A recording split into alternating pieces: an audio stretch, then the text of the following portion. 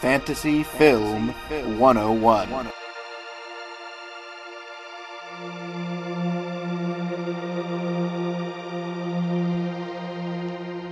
He wrote Hamlet Part 8, The Revenge here. There's almost no question that Steve Martin is one of the true geniuses in the history of film.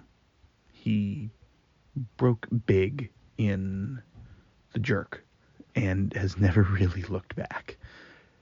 And one of the things that I think makes him so great is his ability to play dumb within the smart and smart within the dumb. LA Story is, without a doubt, his best film, period. The Jerk is great. Don't get me wrong. I love it.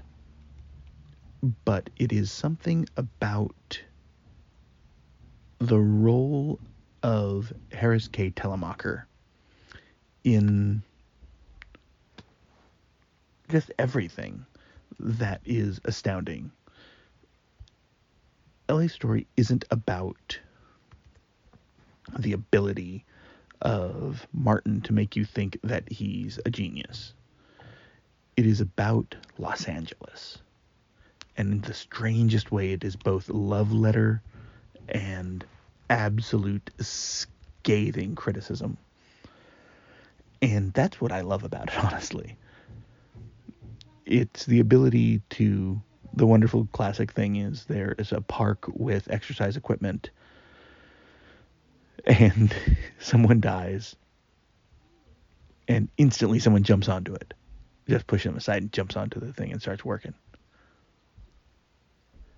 There's a great scene of they're driving down the highway and says, "What did they hit with the first day of spring? Oh my God, open season on the LA freeways."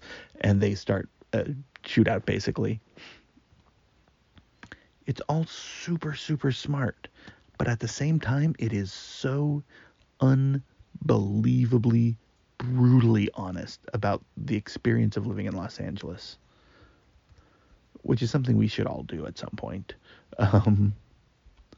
Because what you get out of it isn't just the...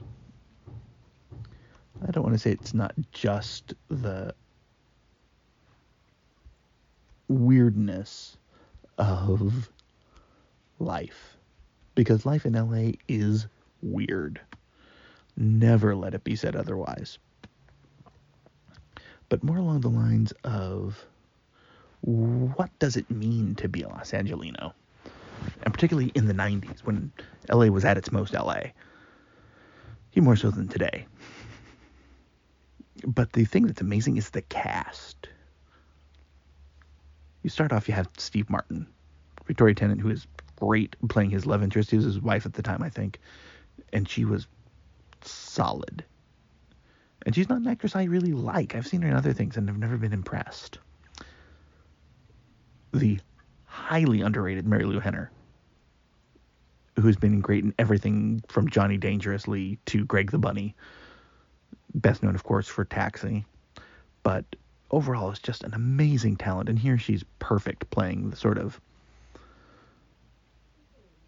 character that you never want to see. The sort of uptight super LA woman. Richard E. Grant, when he was coming almost exclusively working in the US at that point, I think, and was just so good. And Sarah Jessica Parker, who was great. I'm a big SJP fan. But then you have the cameos, Woody Harrelson, very, very briefly. His other folks who worked at the television station with him. One of them was on Tracy Ullman, and I can never remember his name. The cutscene, sadly, where John Lithgow did this great sort of moment that they used to show on Showtime, and I've never found otherwise, but I really do want to find it. And then the best, Jean-Luc Picard himself, Patrick Stewart, playing the Fourth Reich Bank of Hamburg. And I believe MC Shan was also in it, known best probably from the line of the one that is Shan and the one that is Snow. coming together like a tornado, and Former. The entire film is a Shakespearean comedy, told with all the rising, falls, and action of a Shakespearean comedy, which is great, with a couple of minor moments that go into sheer absurdism. Like, I don't want to say Jarre, but somewhere between that and Stoppard. Someone who Steve Martin definitely has a lot of respect and has worked with a lot. But the fascinating thing is it's an adorable love story. There's that great moment where Enya is playing in the background as they walk through this sort of neon garden. And they turn into kids, and it's adorable. There's the street sign, which is playing the role of the soothsayer. There's the weather. It's straight up reference to The Tempest, of course. Rick Moranis is the gravedigger, another great cameo, in which they directly reference Hamlet.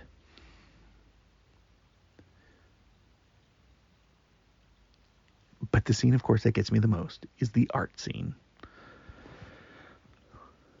where he's roller skating through the art. And I think it's Mark Helgeland is his best friend, or his roommate or something. And he's roller skating through the museum. And what's the line?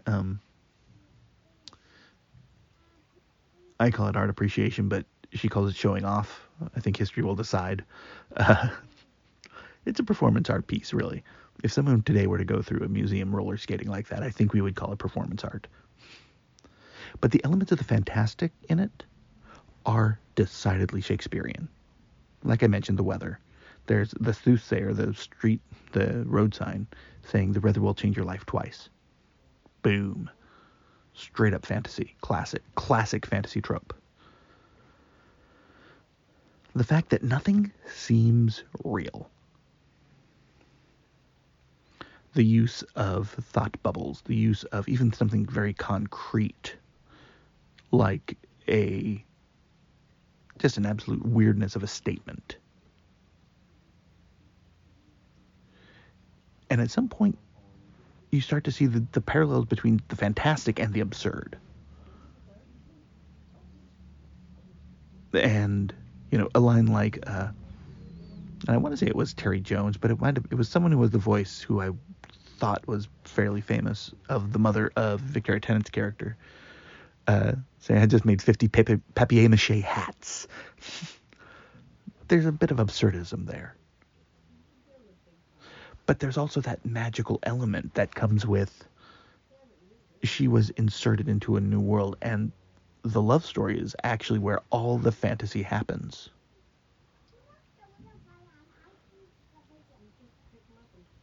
And then there's the great moment at the end where the street sign says, what I really want to do is direct. So Los Angeles. It's a comedy and it's a fantasy. It's an urban fantasy, but it's not an urban fantasy in the sense that it gives you a urban setting that it then plays with the tropes of that Urbania as a methodology upon which the magic exists. Instead, it is LA is a magical place, and magical things happen there, which we're sort of programmed through the modern world to see as a reality. You go to Los Angeles to make your dreams come true.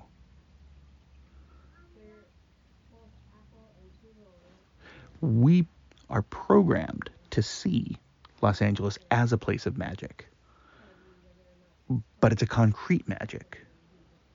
And what Steve Martin, I think, is doing here is overlaying this idea that, well, it's a concrete magic, but it's still a magic. And where a magic exists, all magic can exist.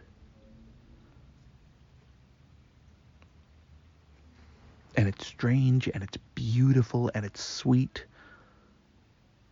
but it's playing on that one thing that we understand better than anything.